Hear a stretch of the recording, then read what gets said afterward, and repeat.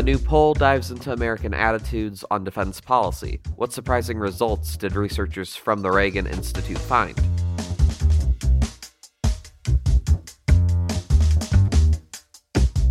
Produced by Defense News and Military Times, this is the Early Bird Brief. Each morning, we bring you the defense and national security news of the day. One thing that was particularly striking was that the poll found high levels of support for arming three close U.S. security partners, Ukraine, Israel, and Taiwan.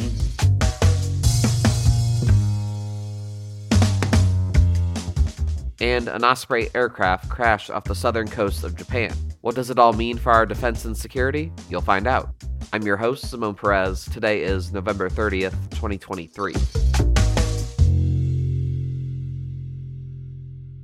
First up, one of the most encompassing polls on American attitudes about defense and foreign policy was released today. The Reagan Institute for the past 5 years has tracked public opinion on national security issues. In the polling data, Americans cited China as the great threat to the United States. Americans also answered questions about military aid to other countries and support for our own military. We spoke to Rachel Hoff, who is the policy director at the Ronald Reagan Institute, about the survey, and we asked her more about concerns over a military threat from China. One of the areas where public opinion has shifted most dramatically in the 5 years that we've been conducting this poll is with regard to perception of the threat that China poses to the United States.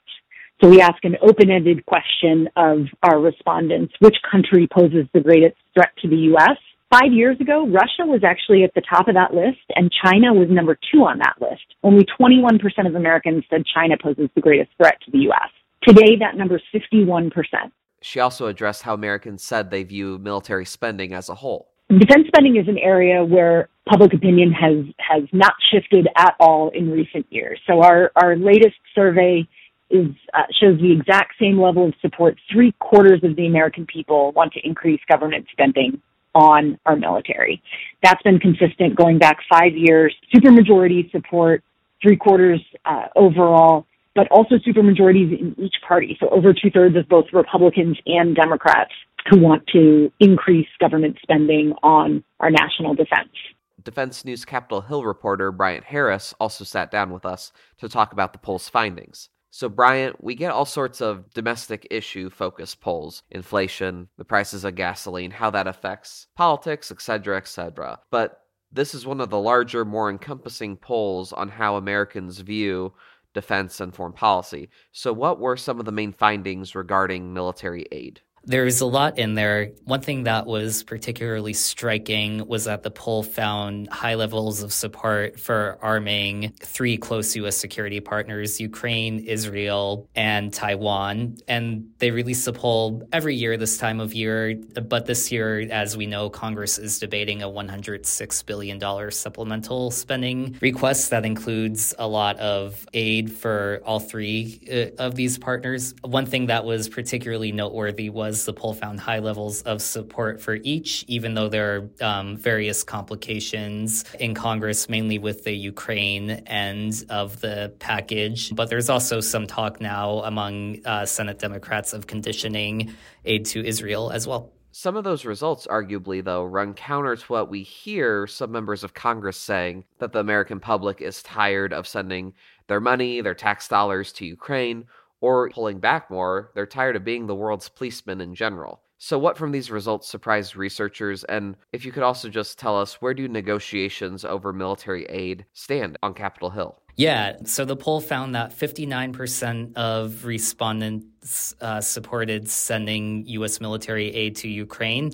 56% supported it for Taiwan as well. And what's interesting, the poll has done this question twice before, once in November 2022 and once a few months ago this year. And the level of support has remained consistent from 57 to 59%. One thing they did, and they note too, was that if they couch the question, what is the Reagan Doctrine, basically with a preface that says, do you support arming countries that are fighting against aggressors if they're friendly to the U.S., that support jumps even higher. One thing to note is, of course, this is just one poll, And, a CBS poll from the same time frames found that 53% of respondents favored sending weapons to Ukraine and 55% supported it for Israel. But then there was another poll from Reuters a couple weeks later that found only 41% supported arming Ukraine and 31% supported arming Israel. So obviously you may find some wide variation within individual polls as well. Thanks, Bryant. The survey also found that 51% of Americans would recommend military service, compared to 31% that would actively discourage it. The latest Pentagon poll of 16 to 24-year-olds found that 70% were concerned about risk of death.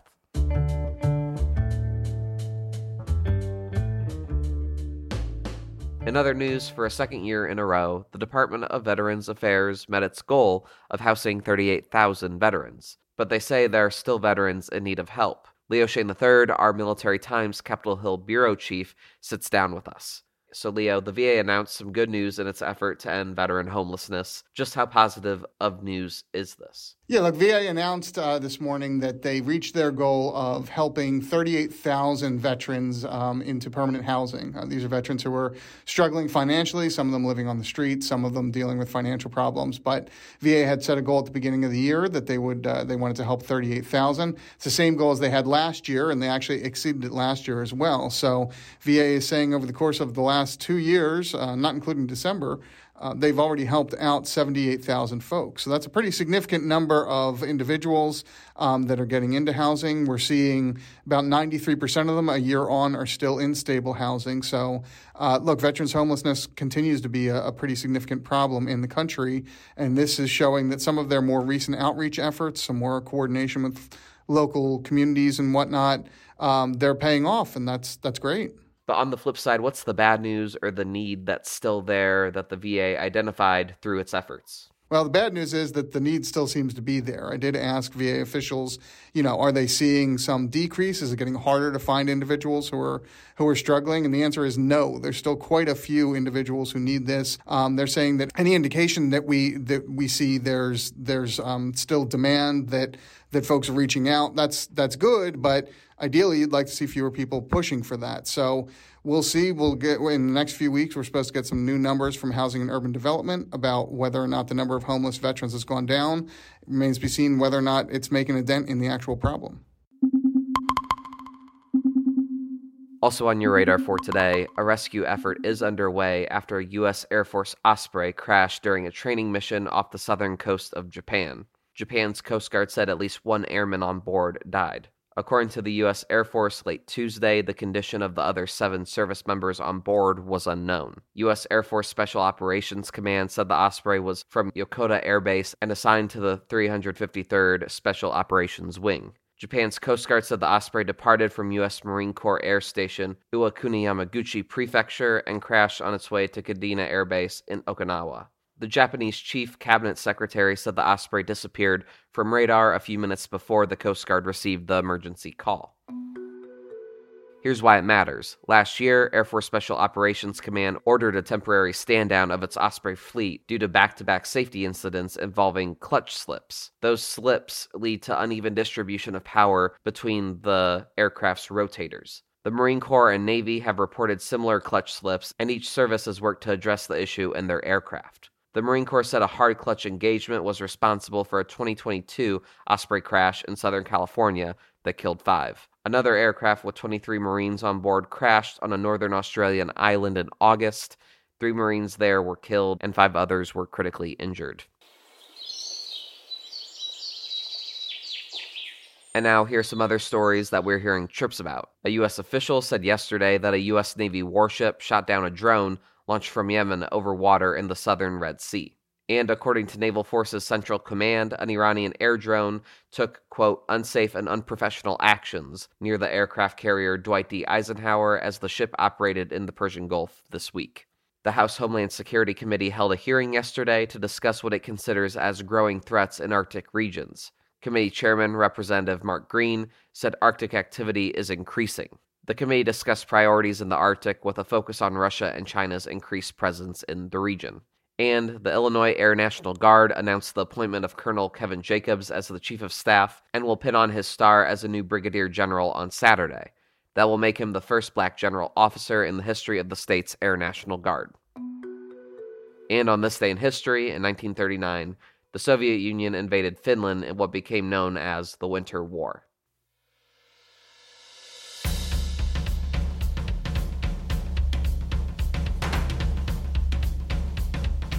That's it for us this morning. To get more top stories and breaking news, go to defensenews.com/EBB to subscribe to the Early Bird Brief newsletter.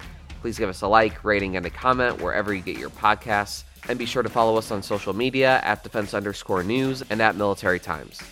The Early Bird Brief is hosted and produced by me, Zimone Z. Perez. Today's episode featured stories and interviews by Megan Myers, Bryant Harris, Jonathan Lehrfeld, Leo Shane III, and the Associated Press. Our editor-in-chief is Mike Bruce. Have a great day.